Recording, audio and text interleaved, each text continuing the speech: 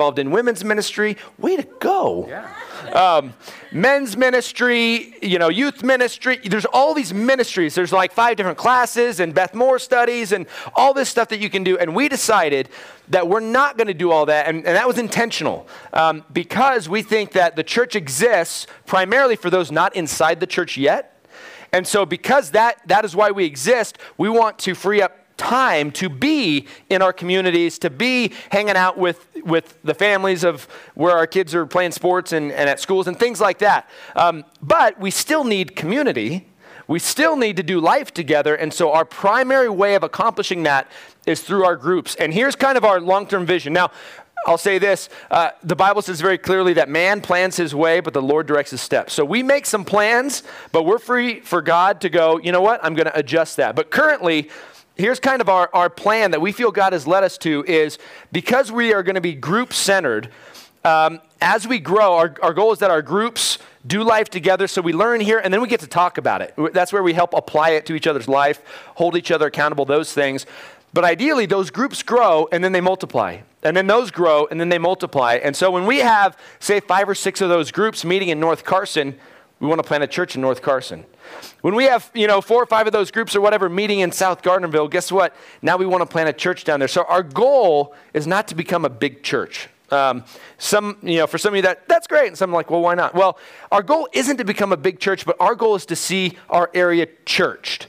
And so if we can set up these groups and then launch a small church there that hopefully will grow and then plant other churches, then hopefully we'll have churches in each community. And it's kind of easier and it makes sense to go to a church in your community there with the goal of serving that community. So that's a little bit of our vision of why we focus on groups and where we think God is taking it. But of course, that's all in his timing, and we trust him with it. But this week, groups start. And this week, we're starting our 6-week series called Game Plan.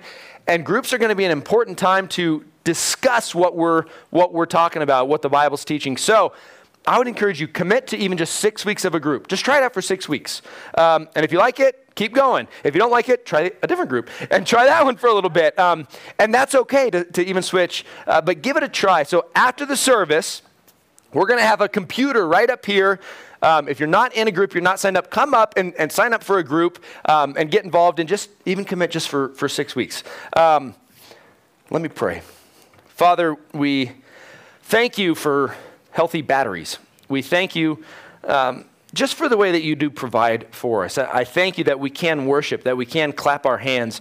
I thank you that you're a God that is worth clapping our hands for.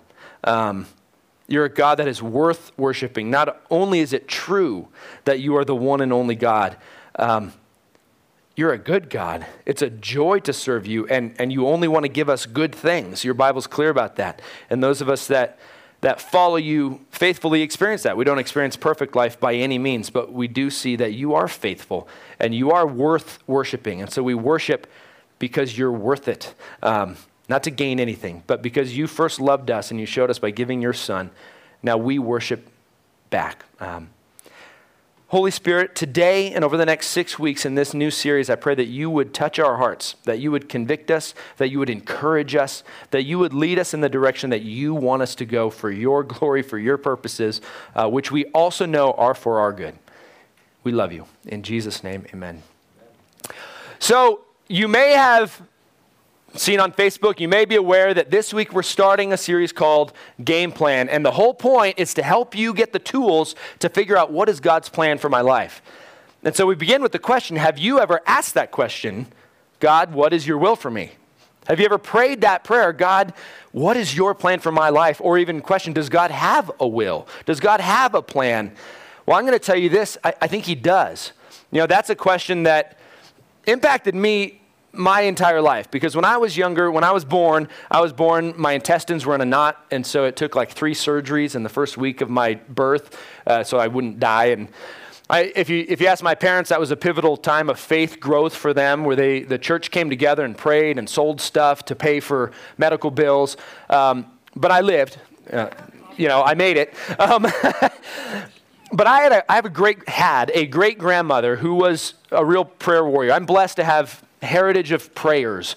And my great grandma was one who was a prayer warrior. And she said, after that happened, she said, God has a a special plan for him.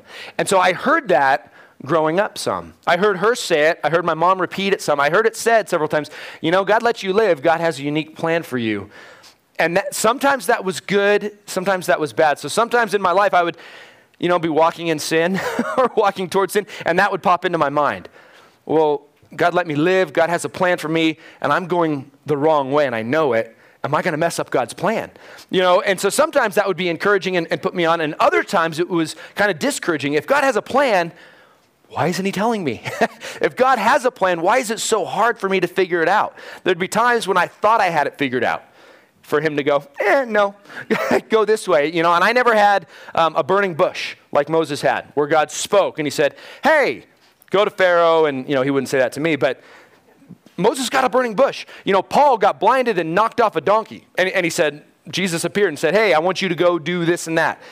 I never had that. Have you? Anybody? No. Okay, that's typically not how he works. God doesn't typically work that way in our lives. And so the question is, if God has a plan, why is it so hard to find? And so we want to, in the next 6 weeks, discover, or at least give you the tools to discover, what is God's plan for your life? Because if God has a plan for my life, why is it so hard to figure out?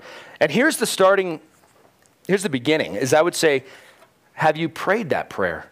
Have you asked God to show you, God, what is your will for my life? Because if you haven't, that's part of the reason you might not know. Or maybe it's time to start. And it doesn't matter what age you are. Maybe it's time to start praying the prayer, God, what is your plan for my life?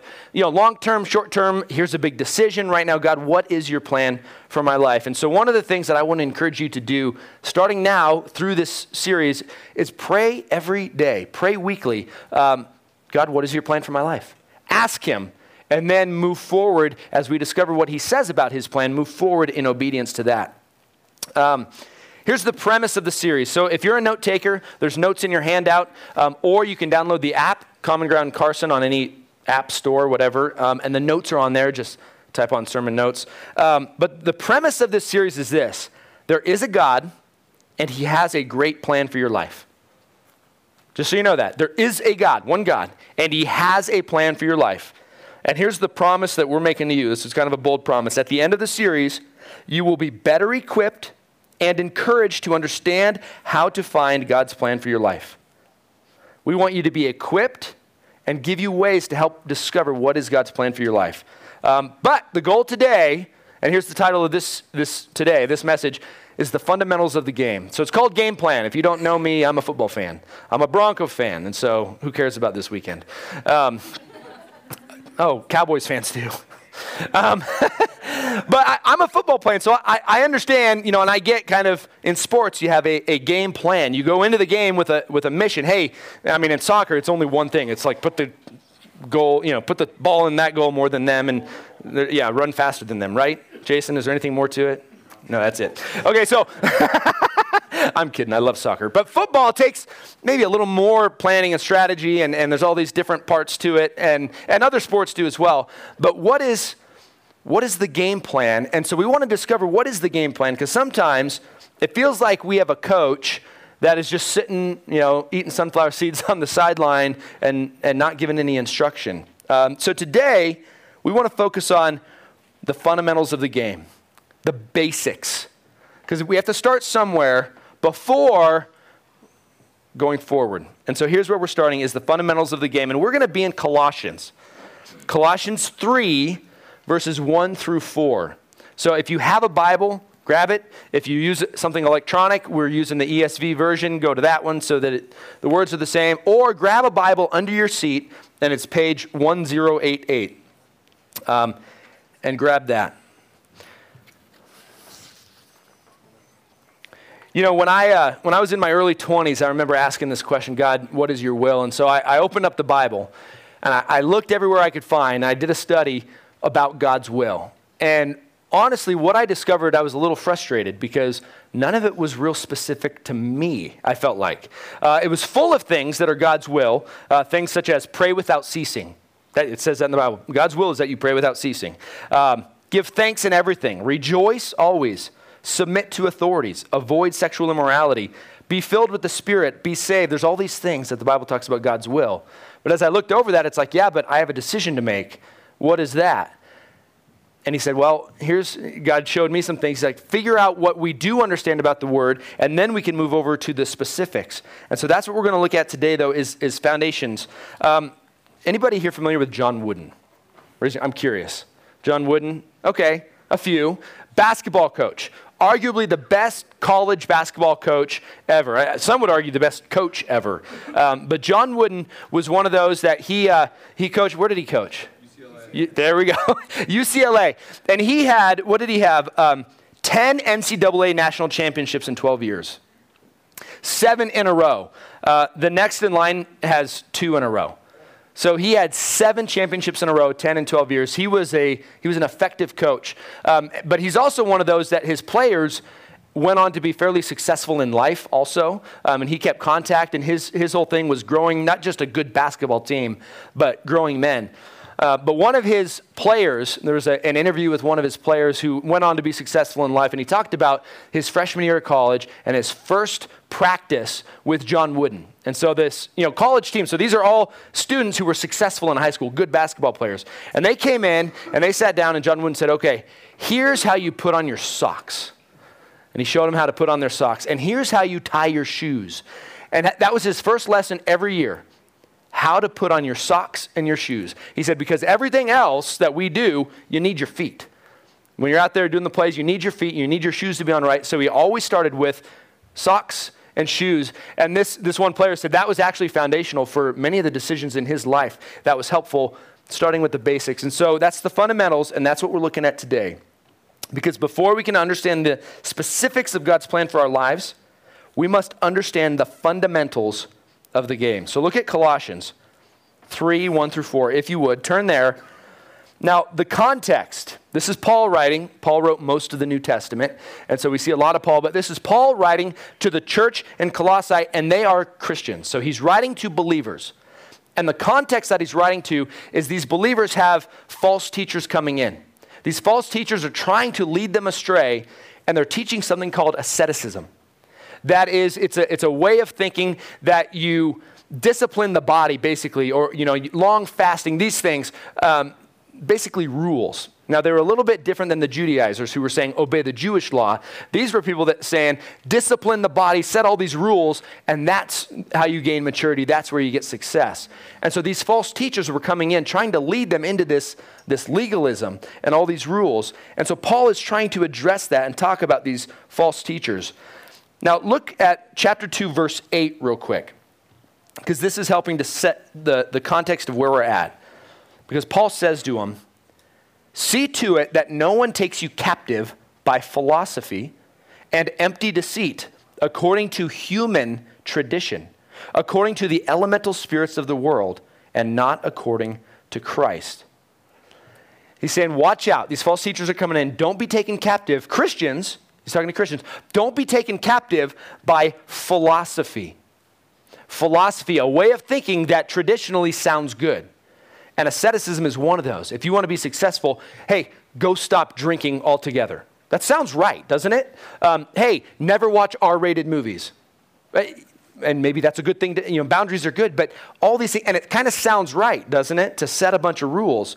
But basically what he's talking about is don't go by philosophy according to human tradition. And he says that they are according to the elemental spirits.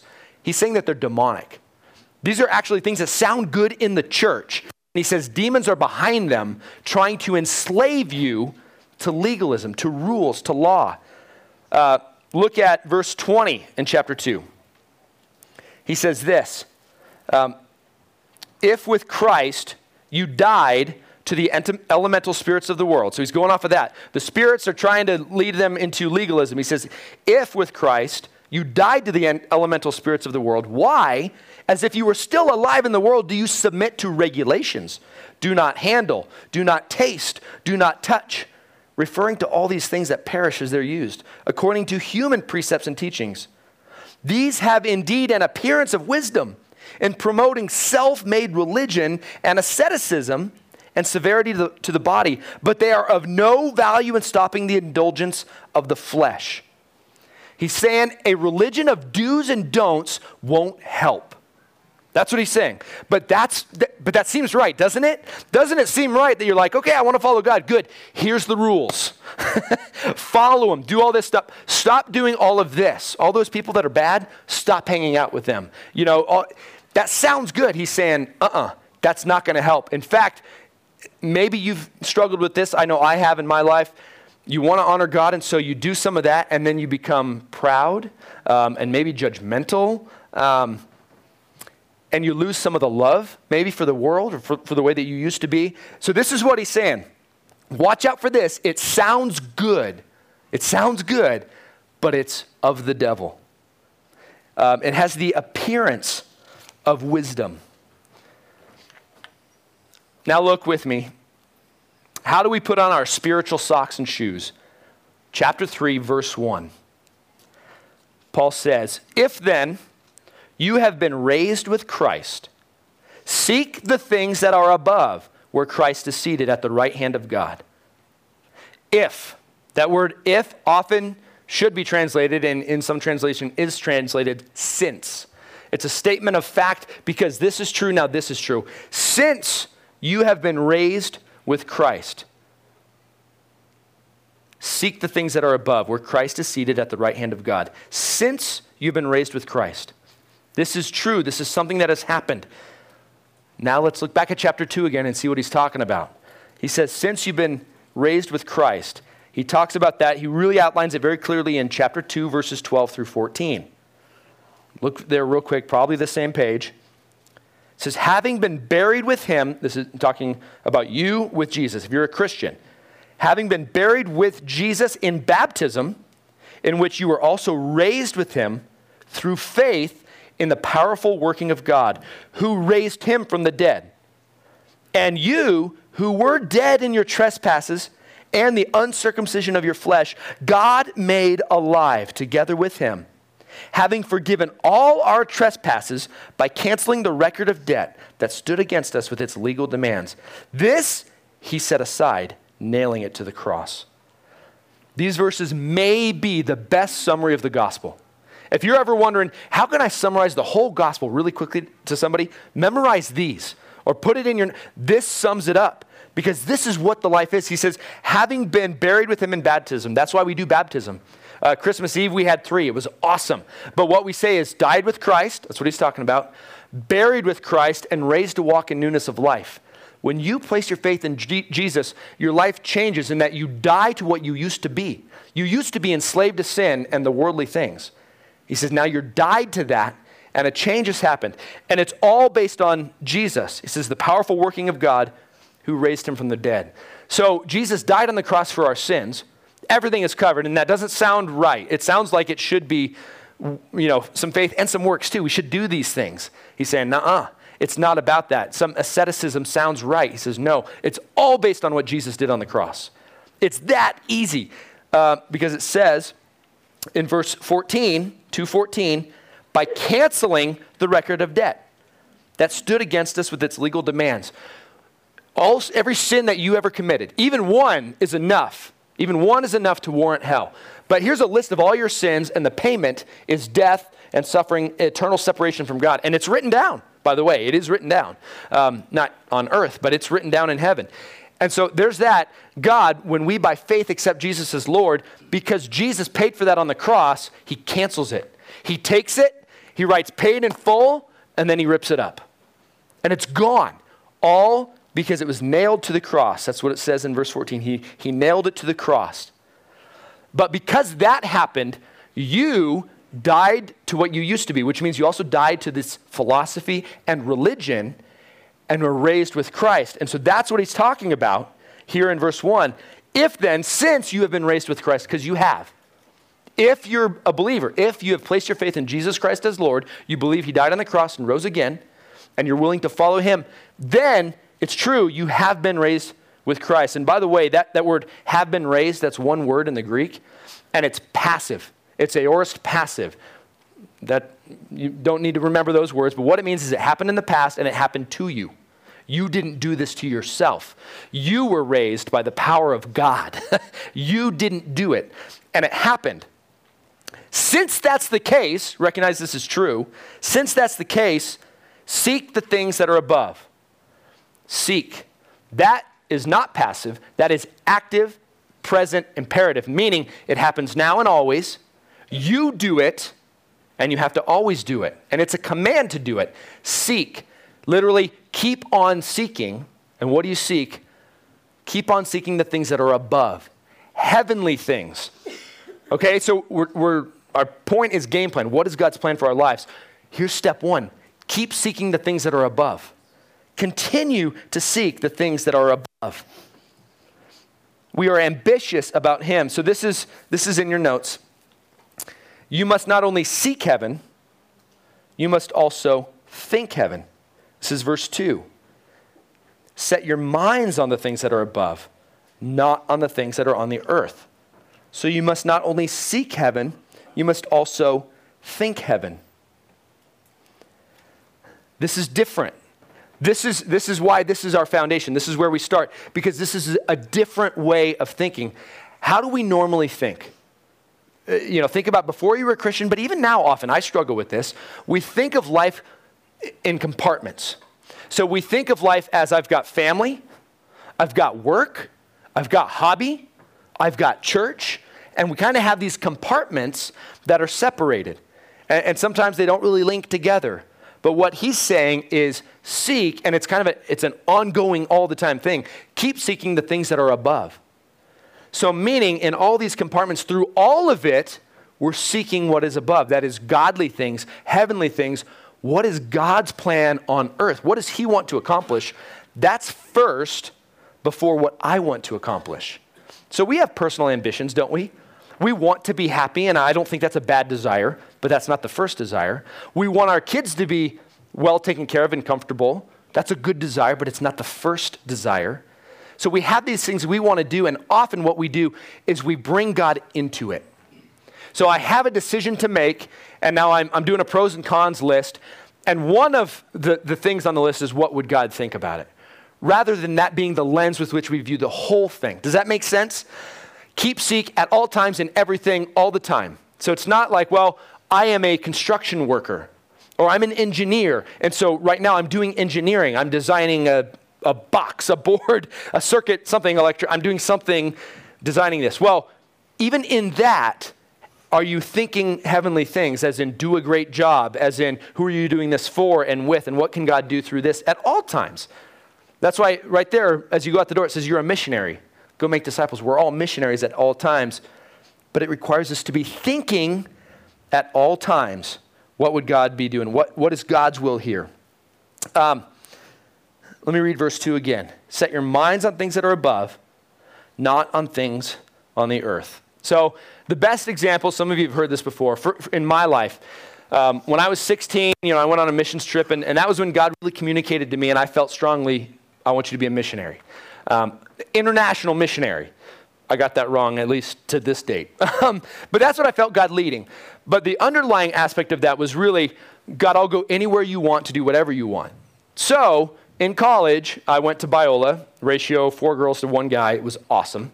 It was like a buffet. That sounds awful, but it was. And so there was a period where I was interested in this girl. Her name was Abby, and I was also interested in this other girl. Her name was Callie. And so, they were both kind of on the burner. Maybe you've done that.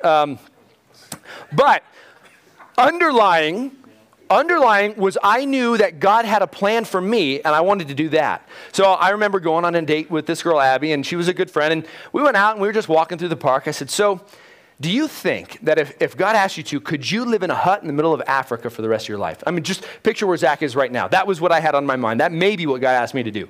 I said, could you do that? She went, no, I couldn't. We didn't go on another, we stayed friends, and it was great, but we didn't go out again because I knew I had to be able to do whatever God asked me to do. So then Callie and I are hanging out, and I asked Callie the exact same question. She went, if God tells me to, I'd have to. And yeah, I'm like, sweet. But that's kind of an example of seeking heaven above everything helps you make other decisions. And so that one, I knew I had to be available for whatever God would do, and it helped me in that big decision of who to date, who to seek after, because that was going to lead to marriage, obviously. But everything we think, this is in your notes, everything we think, say, and do now has the backdrop of eternity. Now has the backdrop of eternity. Because that's what it means to set your heart and your mind on things above, heavenly things, where Jesus is now at the right hand of the Father. That's forever, by the way.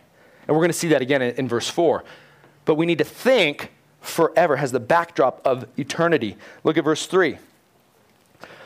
3:3. For you have died, and your life is hidden with Christ in God. 4. Look at that word, 4. Because of this stuff, now this stuff. Because of what came before, now this. 4, because you've died with Christ and you're seeking everything above with him. Because of that, you have died and your life is hidden with Christ in God. There's kind of like an amazing, life-changing truth in these little words that almost seem kind of obscure. But he says your life is hidden with Jesus because you died to yourself, didn't you? We already saw it. That's what happened when you gave your life to Jesus. It doesn't always feel that way, and there's absolutely a battle between the flesh and the spirit. Paul writes about that in Romans. There is a battle, but you don't have to give in anymore. You can, but you don't have to. Because that's true, you died to yourself, and now your life is hidden with Christ. Hidden with Christ. Hidden. What is something hidden? So elsewhere it talks in the Bible about dough and leaven and things being hidden in there. So say the kids were playing with Play-Doh yesterday, and you have this Play-Doh, and and I'm going to hide a marble in the Play-Doh. I shove the marble in the Play-Doh and I close it up. Well, what do you see when I hold it? You see the Play-Doh. So your life is hidden with Christ. If that's true, what people see is Christ. What comes out in your life is Christ, not you, because your life is hidden with Christ. Therefore, people see Christ in you. Your life is Christ's life. This is in your notes. The Christian life, we say this often, the Christian life is not us living for God, because that's religion. The Christian life is not us living for God, working our hardest, doing our best for God. The Christian life is not us living for God. It is Jesus living his life in and through me, or in and through us. There's a big difference. It's not me going out going, God, what do you want to do? And I'm going to work hard for you to accomplish it. It's instead Jesus in me living his life through me. So there's an aspect of, yes, trying to figure out, God, where do you want me to go, what you want me to do? But it all starts with Jesus in you. Do we get that? It's not religion. It's not you living for God. Because if you gave your life to Christ, guess what? The Bible's very clear. You're already adopted. You're a son or daughter of the King. He loves you. You're not going to lose that. You're part of his family. You're going to be with him forever. So you can live secure in that. You don't need to earn anything. But your life is hidden with him. And now you're free to let him simply live through you. We can't skip this. That's why this is the fundamentals of the game. It starts with Jesus' life in you. So reach under your chair. You've probably wondered, why are there Cracker Jacks? So go ahead and grab your Cracker Jacks. These are a gift. Very expensive gift for you. So this is payback for your tithe. No, Cracker Jacks. So Brendan turned 18 this week. I know. So he hasn't gotten his spankings yet. So anybody that wants to tackle him after the service, you're welcome to do that. He turned 18, but because of all the snow, his gifts didn't come, so I gave him one of these. We wrapped it up, and he's like, yay. He's like, these are gross. And I agree. Cracker Jacks are gross. But what's the great thing about a Cracker? Think about when you were a kid. What's the great thing about a Cracker Jack box? That's right. It's the prize inside. It's the surprise. Yeah, it's the prize inside. So for Brendan, it was a tattoo. Did you put it on? It was a sticker. Okay, you got a sticker. But that's more valuable than the Cracker Jacks. But so think about your life, kind of as a Cracker Jack pot. You're a Cracker Jack. And the value is the prize inside. For you, when you give your life to Jesus, the Holy Spirit comes to indwell you. That's why your life is hidden with Christ, because Christ gives his life to you. The Holy Spirit is in you like the prize inside the box. And the value is there. Now, of course, most of you probably like Cracker Jacks. And so I don't want to diminish that you have value as a person. Absolutely. You do. You're not just a piece of dirt that you're only good because of the Holy Spirit. But your flesh and the prize inside is what we want to focus on, the Spirit in you. And we're going to unpack this a little bit more over this 6-week series because that's a big deal. But this is where we start. The Holy Spirit is in you. Jesus wants to live his life through you. That's the starting point. Not, what do I do? So we have decisions to make all the time, but we often start with the decision. Stop it. Stop starting with the decision and start with Jesus. Start with his life hidden in you. And your mind, and by the way, in that verse where it says, set your minds on the things above, that word is very difficult. If you read commentary, it's very difficult to translate into English because it's not just cognitive thinking. It also includes heart feelings. So set your mind, so the things that you think about and desire, set those things on God's things. So you start to desire what God desires.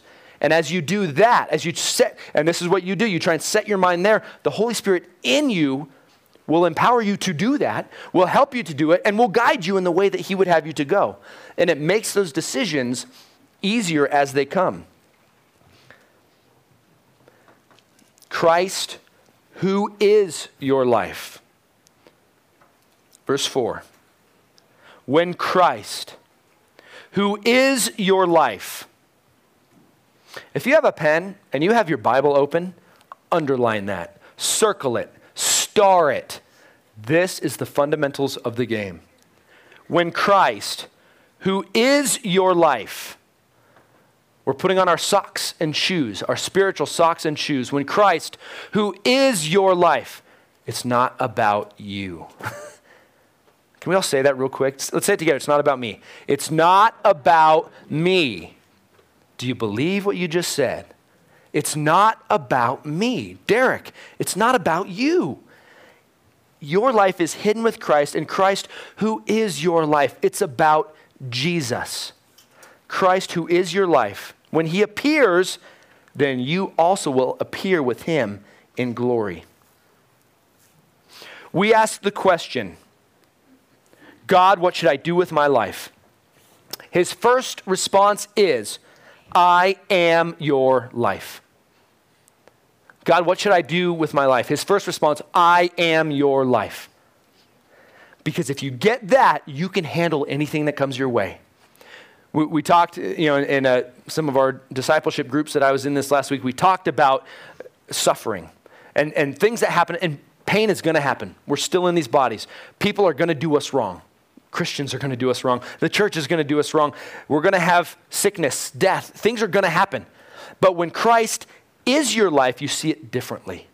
You can see it through his lens of how to glorify him. And looking at that, why does God give pain? And there's several reasons in Scripture. But all of it points to he can accomplish things through pain that he can't accomplish in other ways. And so he'll allow it for his glory. In fact, some of you who are the most faithful and maybe can be used the greatest for the kingdom, he's going to give you the most pain and suffering because you can handle it and through that show him to others. And when your mind is set on heavenly things, you can do that. When your mind is set on you, when it's about me, I can't go through that. Or I'm mad about that, or I blame God about that. But when it's him, I can go through it. So here's in your notes. The focus of our lives is not the future. You came here going, tell me my future. I'm not right now. The focus of our lives is not the future, at least not the starting point. The focus of our lives is a person, Jesus. And when our focus is there, Jesus leads us to the future he has for us. When our focus is that Jesus is our life, then he will lead us to the future he has for us. But look at the rest of that verse also. When Christ, who is your life, appears, then you also will appear with him in glory. So we can debate what the end looks like. There's a lot of different views within the church of what the end looks like. When does Jesus come back? When are we raptured? All that stuff. Whatever. Here's what we do know. Jesus is coming back. And here's what we do know. When he comes back, we're going to go with him. We know some will be alive when he comes back. And the Bible's very clear that what happens when he comes back is we will actually go to meet him in the air. We'll receive new bodies. I don't know how it happens, but it's like in transit. So me and David are going, he comes up next, and we're going up, and I'm like, you're changing. He's like, so are you. I'm like, you're way better looking. So are you. Does this hurt? Pinch? No. Wow, this is cool. But some of us are going to die, and then he's going to come back after that, and we're going to come with him with new bodies. Some of us who are alive are going to get new bodies right then and come with him. But that's what we know, that when he comes, we'll be with him. In his glory, he's going to share his glory with us. You and I, we don't deserve any glory. And we can't earn it. You can be the best person in the world. You don't deserve any glory. But Jesus is going to share his with us. Oh my goodness. It's worth it. So making Jesus your life, it's worth it. It's worth it. We can't always see it right now, but it's worth it. The thing that kept coming to my mind this morning as I was going over this is diet and exercise. So I realized that I'm like way overweight, and that's why I'm getting heartburn, and I'm just way out of shape. And so I'm wanting to exercise so I can feel better. Because, Elise likes to dance with me after, so we'll watch a movie, and at the end of the credits, let's dance. Well, I can only dance for like a minute. And then I'm like, I can only throw around for a minute. But I want to get better. And so part of that is, when you get on that bike or whatever and you're riding, okay, what am I thinking about? This hurts. I'm giving myself pain right now, and I don't like that. I hate cardio exercise. But if I do it and I'm thinking, this will allow me to have more fun with my kids, okay, it's worth, you know what I mean? I can set my mind on that. It's worth it. I can do it. Okay, I'm going to give up. Wait a minute. If I give up, I won't be able to throw her as high. Okay, those are the things in my mind that do it. It's worth it. As we lay ourselves aside, our personal ambitions aside, and Christ is our life, we need to set our mind on heavenly things and eternal things, and it's worth it. When we look out, we see, then it's worth it. The question is not, God, what should I do with my life? The question becomes, God, what should I do with your life that is within me? The question is not, God, what should I do with my life? It becomes, God, what should I do with your life that is within me? And then the lens changes. The Bible talks about having faith like a child, and children are often good reminders of this. We just had the Christmas season, and one of my favorite songs to sing around Christmas is Elise, I'm Your Dad, to the tune of Feliz Navidad. So Feliz Navidad comes on, and Elise is our youngest, and I'm like, Elise, I'm your dad. And of course some of them are, stop it, sing it right. I'm like, Elise, I'm your dad. And part of it is, the second one is, Elise, I'm your dad, and I'm the only one that you've ever had. Or sometimes it'll be, and I'm the best one that you've ever had. Well, she'll correct me, she'll be like, no, you're the second best. Last week, me and Elise had some fun time of wrestling around and playing and reading. And if you're a parent, you know that. Doing some of that, there's kind of some bond. And she was just loving it. She was all snuggly and whatever. And so we went to bed and we laid down. We were still talking. And she said, Dad, you're my second best dad. I'm like, oh. But I probed. I'm like, why am I your second best dad? Because God is my best dad. But you're my second best dad. Now, I'd love to say that in all things at all times, that's the way my kids go. But that's not the case. So don't sit there going, oh, his kids are perfect. They're not. I'm serious. But that was a good little glimpse. That was great. And my desire is that translates into all of her life. Because she thought of God first in that moment, that it wasn't about God. It was about me and her having fun together. But her mind went to God. Can we do that? Can we have that kind of view at all times and view things his way? I wrote here that she expressed earthly enjoyment with a heavenly perspective. Does that make sense? With a heavenly view. She expressed earthly enjoyment with a heavenly perspective. So here's our application. Here's how we move forward this week. And we are, don't be depressed. Next week, moving on, we are going to look more at even more of the tools of, how do I make decisions? Because God's plan for my life, how do I make decisions? Maybe you've asked that when you have big decisions to make, whether it's dating or marriage or moving or career. There's a lot of times. And we will get to that, but it starts with this. If I just gave you that, it'd be out of order. And we wouldn't be focused where we need to be focused, on Jesus. And so this week, I want you to simply go with God. This is our application this week. Our application 2 weeks ago was prayer, and it was commit to pray 10 minutes a day for the next 2 weeks. And I've heard from a lot of people who've done it and went, this was awesome. And some even this morning were sharing the answers to those prayers. I would say, if you've been doing that, keep doing it. Don't stop. But here's our challenge from this one. Go with God. Rest in the truth that you're not supposed to figure out every aspect of your future. Sorry. Rest that you can trust Jesus with your future. Rest that you can pursue him. You can be faithful to him, and he will work out your future in his timing for his glory in a way that's also best for you. Not always comfortable for you, but best for you. Go with him, because the great prize in you is the Holy Spirit. Your life is hidden with Christ. Here's the big idea today. Our focus is not on the future. Our focus is a person. Then we can move toward the future. So here's what we're going to do. We're going to worship. We have 2 more songs, I believe. We're going to worship. We're going to close in worship. But part of worship is responding. As you read through Scripture, part of worship is responding. I think that's one of the cool things of Mass, of Catholic Mass, is you get up and you respond, you go, you do something. There's something that is not traditional American Christianity, but in a service actually responding. But we're going to ask you to respond. And here's what we want you to do. If you feel led, if you're comfortable. If you're not comfortable, get uncomfortable and try it. But here's what the music team is going to play for a couple minutes without singing yet. Stay seated or stand, whatever. Paul will give us that instruction. I don't know. But under your seat, there's a notepad. And if there's not, there's 3 notepads there. There's 3 there. I want you to think about, what is it that you are stressing over? What is it? Is there a decision you have to make? Is there something in your life that is you need to just give to Jesus? One of those things that you need to know, Jesus will handle this, and first I'm going to pursue you. I want you to write it down. You can even write it in code. If you don't want other people to know, that's fine. Write it in code. Write it in Pig Latin. Nobody knows that. Write it in code. Come up here, write it, and then go stick it to the cross or stick it to the wall next to the cross. The point of this is that you are saying, Jesus, I trust you with whatever it is that you need to trust him with. Future decisions that you've been wrestling with, present decisions, a present circumstance that you don't like, a present circumstance that you don't know what to do with. Write it down. And again, write it in code. Who cares? Write a line. God knows what it is. And I get that. If it's something other people shouldn't see, great. But go, write it down. God knows. And then go post it to there. Post on the wall. And that's you giving it to God. This will help us. Here's how this will help us. It will help us moving forward. Set some of these things aside and go, Jesus, you are my life. I can set some of this stuff and just give it to you. And now I can follow you. And now I'm a little bit more open for you to reveal specific things in my life. And then this week, begin praying, God, show me your will for my life. As you pursue Jesus for Jesus. It's about our relationships. So let me pray, and then let's worship and respond.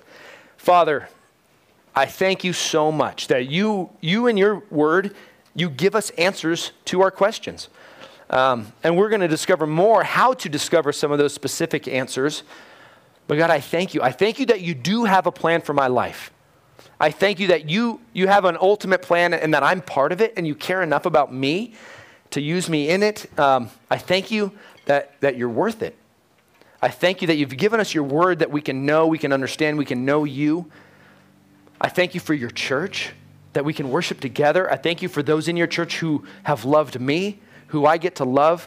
God, and we see you in each other. Holy Spirit, here's what I really ask today. Here's my petition, my request, is that everybody in this room this week, would spend some time meditating on this, that we would look this passage over again and meditate on, Jesus, you are our life. And you have already given yourself to us. The Holy Spirit dwells in us if we're believers. Let us just rest in that and be comfortable in that. And I pray now as we do a little worship and there's some music going, reveal to us what we need to give to you. And I pray that we would get up, we would go and we would write it down and stick it by the cross or on the cross and give it to you and let you be in control, because it's not about us, it's about you. And we can trust you and it's worth it. We love you. In Jesus' name, amen.